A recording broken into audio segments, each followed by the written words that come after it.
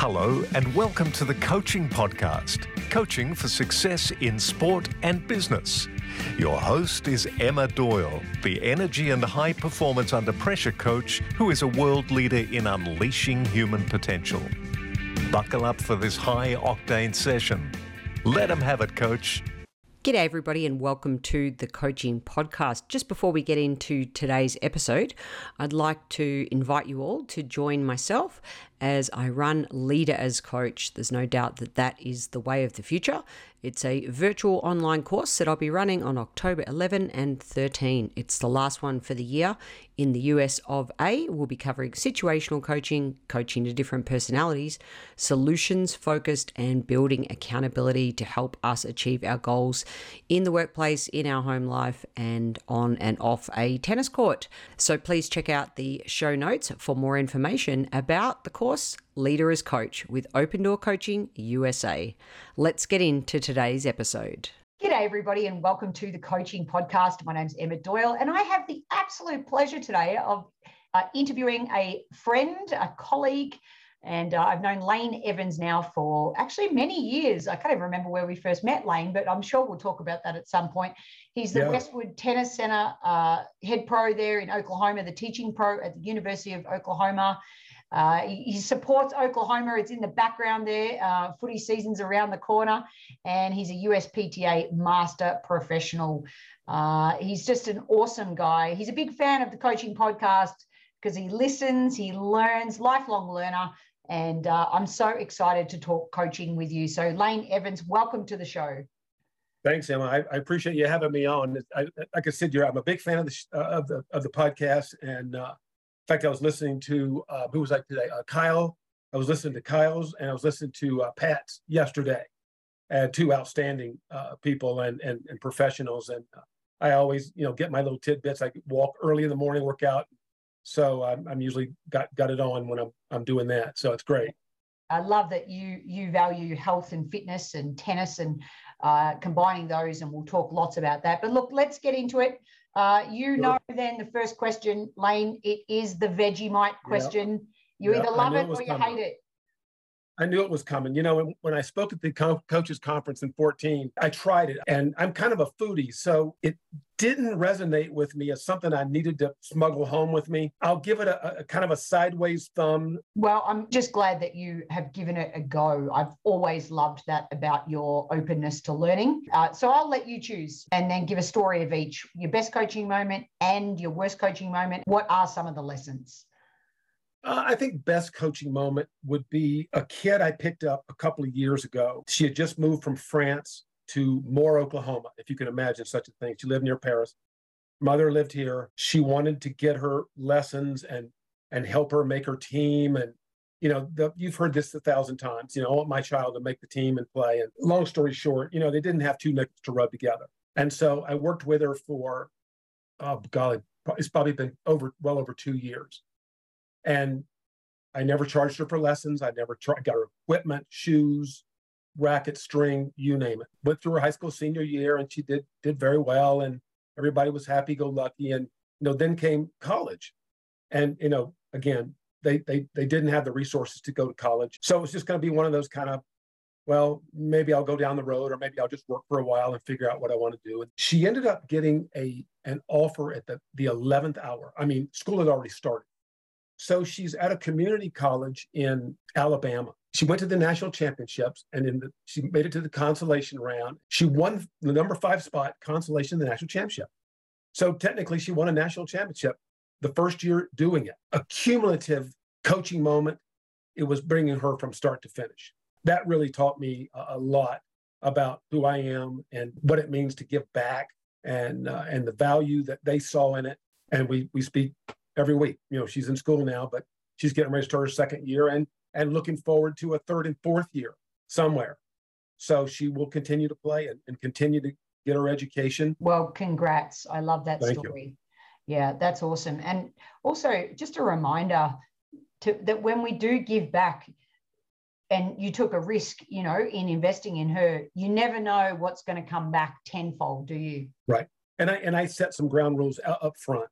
I said, if I sense that your heart's not in it, that you don't really want to do it, that you got this face that looks like you're going to the dentist. We're not going to do this. She never did it. She never buckled. She never flinched. And what about on the flip side? Do you have a coaching moment that didn't go so well that you could share? I have a women's 65s 8-0 team that I've worked with for almost two years. We drill twice a week. We go over, and you've done it. We go over it and over it and over it and over it and over it.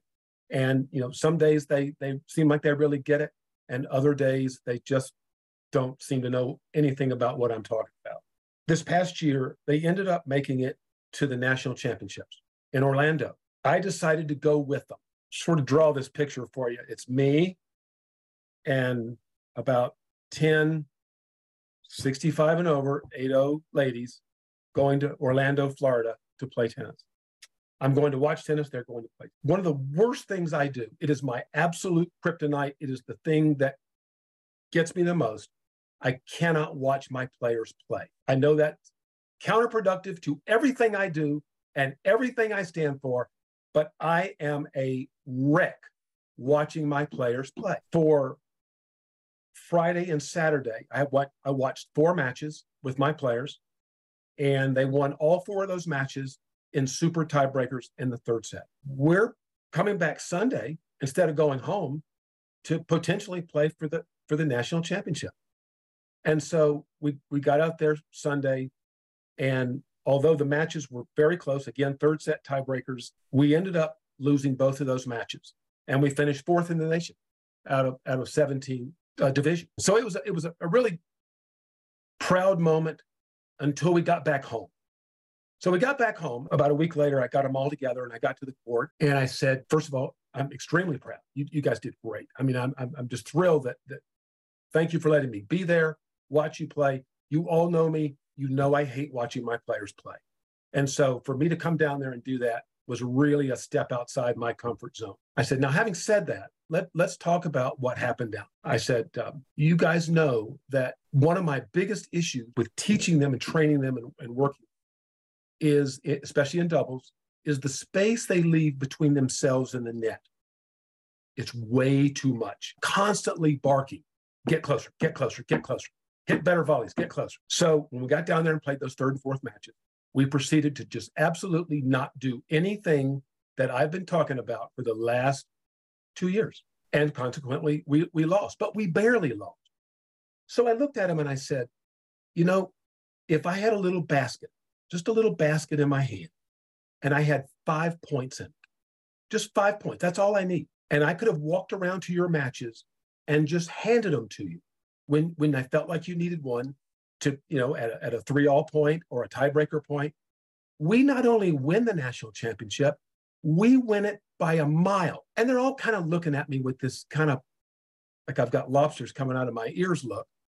And I said, now, here's the downside. I said, as I watched you play, you probably had 150 opportunities to win 5 measly points. It wasn't a horrible moment, but it was certainly an uncomfortable moment. We kind of quietly went back to the court and we started working again.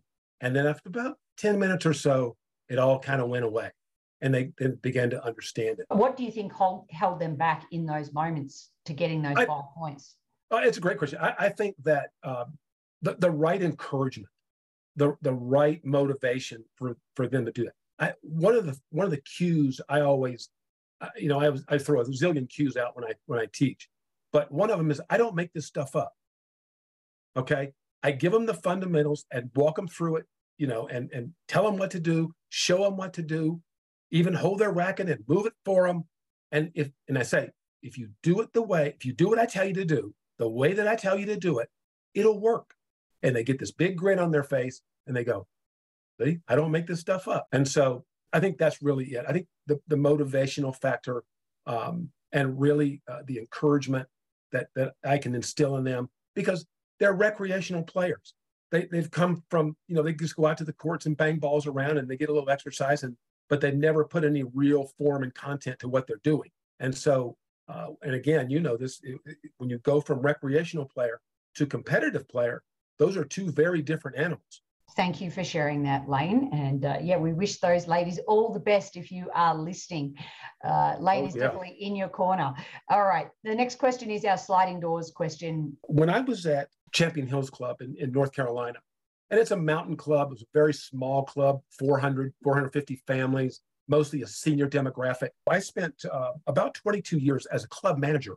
I was in charge of running a fitness department, a group exercise program with 30 instructors and 15 trainers. And, I didn't know anything about running fitness programs. I just thought the fitness fairy dropped them off and they went and trained people and everybody was happy. And that was the end of it. Well, my club manager came to me. He said, "What do you think about doing some fitness?"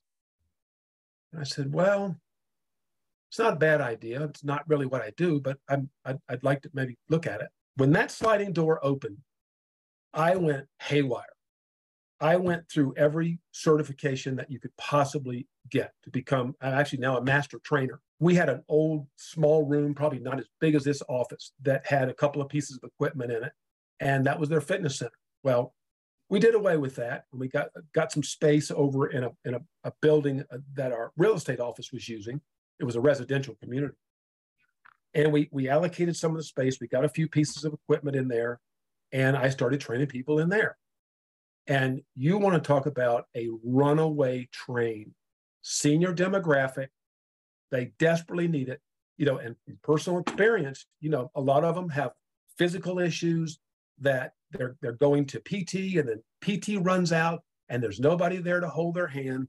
And so this is who was knocking at my door. And it got to be where, Emma, I'm telling you, people would come to my door, knock on it and go, "It hurts right here. What's wrong with me?" So every day, this was coming every day. So I convinced the club to expand the fitness center. So we took another couple of rooms, we built a group exercise room, and we made it a little bit bigger. And the problem is we didn't make it big enough. So they're coming out of the woodwork now. Now we're getting run over again. So finally I went back to them again and I said, we're not, this is not going to work. I said, we need more room. And I was tracking data and I was figuring out where they were all coming from. And finally we ran the real estate office out of the building and took over the entire building. And we, of course, since I was there for 11 years, we moved to Oklahoma, and I was there last summer playing with some of my ladies that I had back there, stopped in the fitness center. And the number one thing they said, we didn't build it big enough.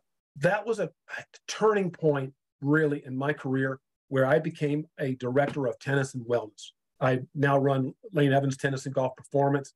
I train high performance golfers as well as tennis players. I think it's a nice reminder for coaches out there that the more we understand about the body and how it moves and the planes of motion and the biomechanics of the body, it really does impact our technical eye and our ability also to help people have longevity in being healthy. My training through the IPTA with Mark Kovacs as a master tennis performance specialist, and then my training through TPI, through Titleist. I'm at fitness level 2 with the TPI program, and they do outstanding jobs of the biomechanics of those two sports. And you're a lifelong learner and advocate. Absolutely. You walk your talk in that respect, Lane. Absolutely. Just a good reminder for all us coaches to continue our education and stay up to date. So thank you for sharing that. What about our guiding question, Lane? In 1 to a maximum of 3 words, what do you think makes a great coach? Well, I stole one of yours, and one of yours was being a good listener, and that's absolutely going to be never goes away. Never goes away. If you listen to a player and I listen to the same player, at different times, and we walk off and we write 5 things we heard from that player, you and I may come up with 10 things, 10 different things. Your 5 and my 5. You just never know. So that's really, really, really critical. I think skill, you have to be skilled in the fundamentals. And I think that's where a lot of coaches miss it. It is really the most important part of it. And you have to understand going forward how to improve your skills with your improved players. As as they progress, you have to progress. It's really, really important. Continually educate yourself and improve your craft, your skills on how to teach tennis. And I think the other thing, the third thing is patience. I have players that are gifts from God. And then I have players who are tests from God. And they push me to the absolute line. And something inside my head just clicks and goes, no, you can't do that. You got to go back and you got to figure it out. So patience is a big one. I never lose patience. I get impatient, but when waiting for this knee to heal, yeah, I'm impatient.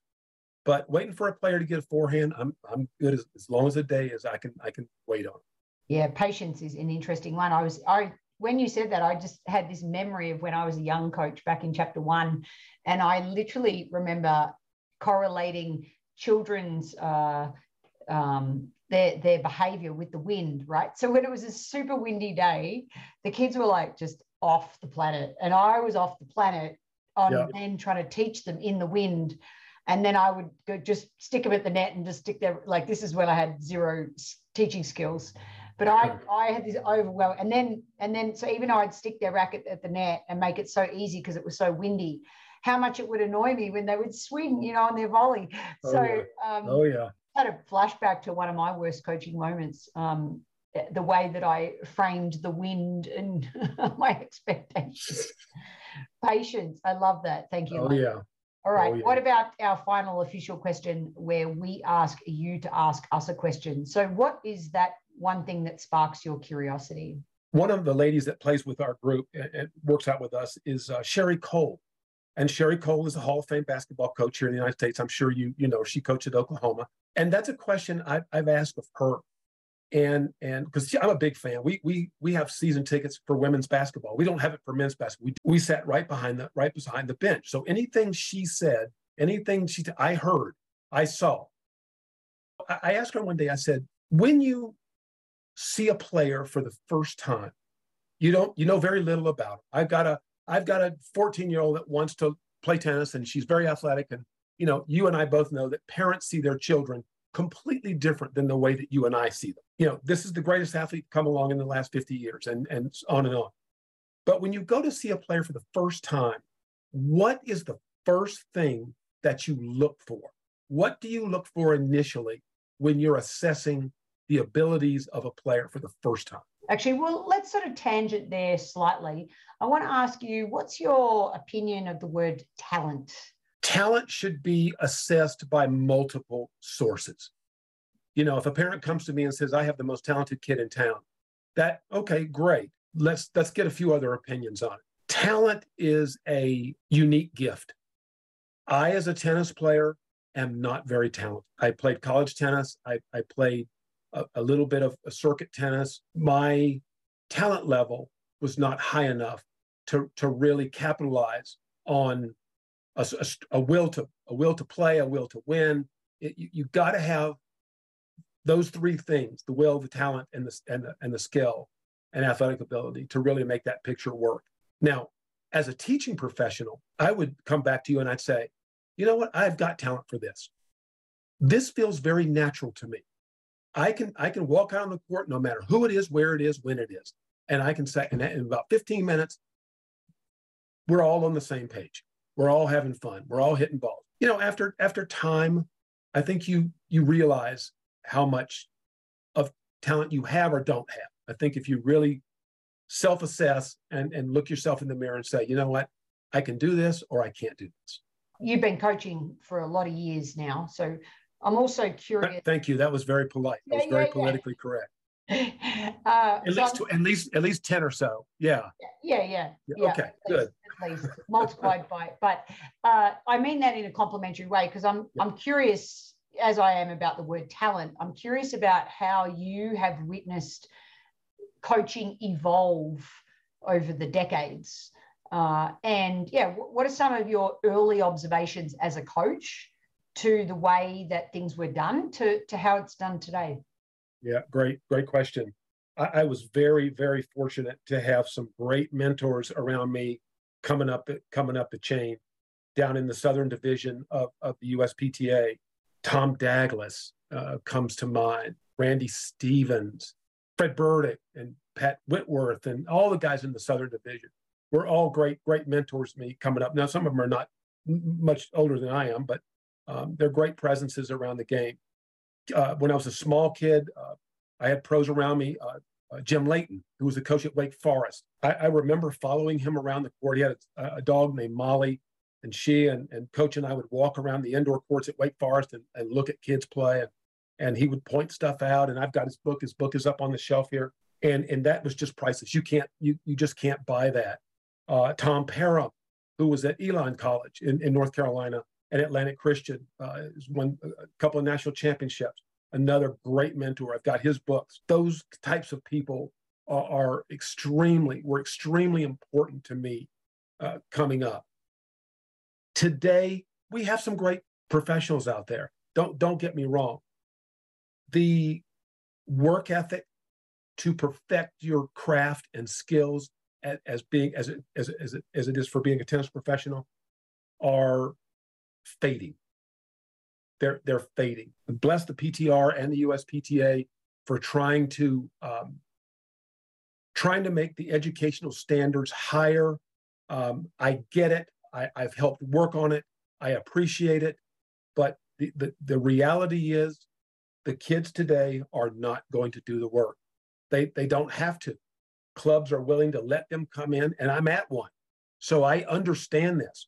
If you've got some aptitude for teaching tennis or aptitude for playing tennis, you played high school tennis at an advanced level, or maybe you're in college, you're doing tennis on campus or something like that, they'll have them come in and work with the little kids. They'll do red ball, they'll do camps and beginners, and that's it. They're making X number of dollars per hour, giving a little bit to the house, but that's better than working at McDonald's. Or that's better than being a lifeguard at the local pool. So why wouldn't they do it? And as John Embry has said many times, we have to get the club managers around the country to buy into this educational standard. If they're not willing to do it and to hire top quality USPTA or PTR professionals, then I don't see a good way out of this. It really, again, it comes back to what I said earlier. You have to continually perfect your skill and your craft to stay with the new modern players. The new modern players, you can't teach tennis the way we did 25 years ago. You just simply can't do it. The athletes are bigger, better, stronger, faster, quicker. And if you can't stay up with that, you're going to fail. Yeah, and also an opportunity for us to inspire the next generation of how amazing this coaching profession is. Exactly. Yeah. If you do this profession over the long haul and you do it correctly and you continue to learn and you continue to serve and you find balance in everything that you do. Herb Bolick used to say to me, one of my mentors said, you always got to give some back to make some. Sort of expanding on this topic of mentoring young coaches, I don't know if you've experienced this, but I've come across a number of coaches that, maybe like you said, they're somewhere between 18 to 21. They maybe coach part-time, but they're studying something in business, or they're not sure if they want to be full-time coaches, but they're struggling to find their passion. I'm finding more and more young people today, they're like, I'm just not sure what I'm passionate about. I'm not feeling passionate about anything. I'm coaching as a part-time job. If you had someone like that, or I'm sure you have had over the years where you're mentoring a younger coach, how do you help your clients find their passion? I think it's a combination of constant education and constant encouragement. I try to relate to some of the younger kids that are teaching at the club. And I've actually gone out and helped them teach, taught them how to teach. They're feeding with heavy Western grips and top spin and landing near the baseline for a beginner who's hitting balls up above their shoulder. And it's just maddening watching it happen. And I bring them off to the side and say, listen, their success is going to depend on you.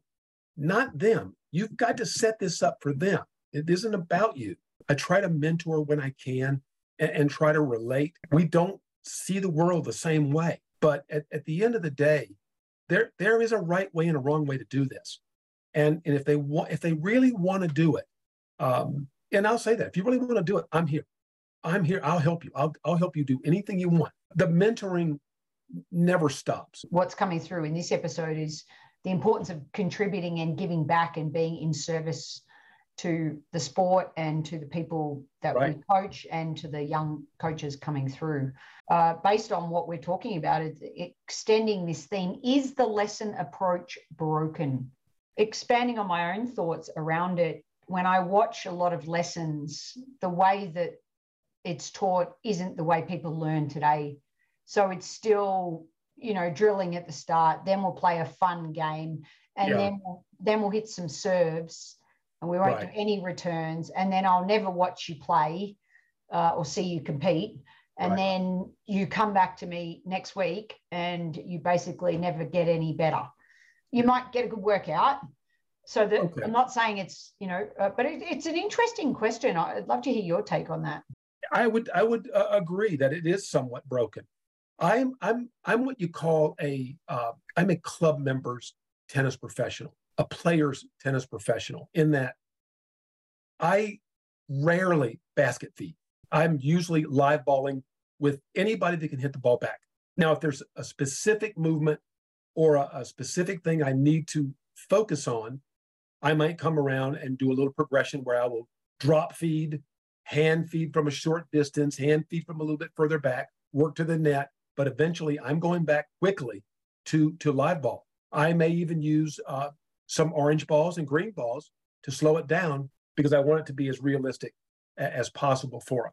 And I think they will appreciate that. And I think it's a little bit more applicable to actually playing than just this setup thing. I always incorporate returns of serve.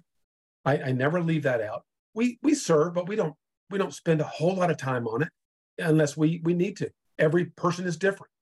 So I can't come with this generic model and use it on every single person. Is it the lesson broken? It's fractured. Let's put it like that. It is fractured. And I'm not sure, again, we go back to our younger pros coming up now. It's really going to be up to them to heal that fracture. And so the combination of the mentors and the mentees, that's got to come together. That's got to meld together. And so we have smooth transition from one to the other. Purpose. I love the word purpose, and a sense of purpose for the player, and having them create the purpose as well is one of my core philosophies. So thank you for sharing that, Lane. Yeah. Look, let's wrap it up with your original question for the coaching podcast. What do you look for the first time a new player comes to you? Well, one of my, I always ask pros when I do certain presentations, one is the 25 ways to teach better lessons, is what is their coaching philosophy? I know you've asked that question a zillion times, but more in terms of when they go to watch a player for the first time, what are they really looking at? Now, you can pick 10 things. You can look at eye-hand coordination. You can look at lateral movement. You can look at flexibility. You can look at all kinds of things. Swing patterns. I mean, you can really break it into rocket science. Mine is always movement. And it may go back just because of the fitness part of it. I look for smooth transitional movement, lateral movement in particular, because that's when we focus most on. And I always tell players this: position is everything. And that's not rocket science. I'm sure everybody out there goes, okay, well, that makes sense to me. Position dictates everything. If you have good position, you will make good swings. When I work with players, beginning players up to my higher performance players, this is where we live. When I start off with players, I put that mindset to them right out of the gate. But footwork dictates everything. We work from the ground up. And that's never failed me. Love that, Lane. And throwing in my thoughts around that is two things that came to mind. One is I love expanding on just questions when I first meet someone, and especially with a junior player, do they look to their parents for the answer? you know, what are your strengths? And then they look over, you know, like they're not quite sure if that's what their strengths are. I find that the way they answer those questions fascinating. And one of the other things that I love to do is just a little service box game where I preface it and say, you know, we're going to play a little competition. It's 1 point only. And it's one Grand Slam, whatever your favorite Grand Slam is, if they know, you know, Aussie, US, French, or Wimbledon. And I just let them know that I've never lost this game ever in my life. Just, you know, one ball, just in the service box, you can do anything you want. And I love just seeing that competitive spirit. You know, what do they do? Right. How do they play that game? It's just in the service boxes. I'd love to see that competitive, just to see where that's at and how they respond after the point's over. I'm not sure what tour player said it, but there was a tour player, a high-ranking tour player, that said, if you can master short court, you can do anything you want to do on a tennis court. That's really key that you do that. That's good. So listen, Lane, I really appreciate your time. No, my pleasure. Thank you so much for listening to the Coaching Podcast and being one of our loyal supporters. And I love every time we get a chance to catch up. I always learn something. So thank you for being on the show. Good. Thank you, Emma. Hope to see you soon. Absolutely. Bye, everybody. The Coaching Podcast is brought to you by your energy and high performance under pressure coach, Emma Doyle. Emma potentiates individuals and organizational teams by harnessing their energy, discovering their purpose, and achieving high performance under pressure through adopting a curious, championed mindset and proven coaching tools that unleash human potential.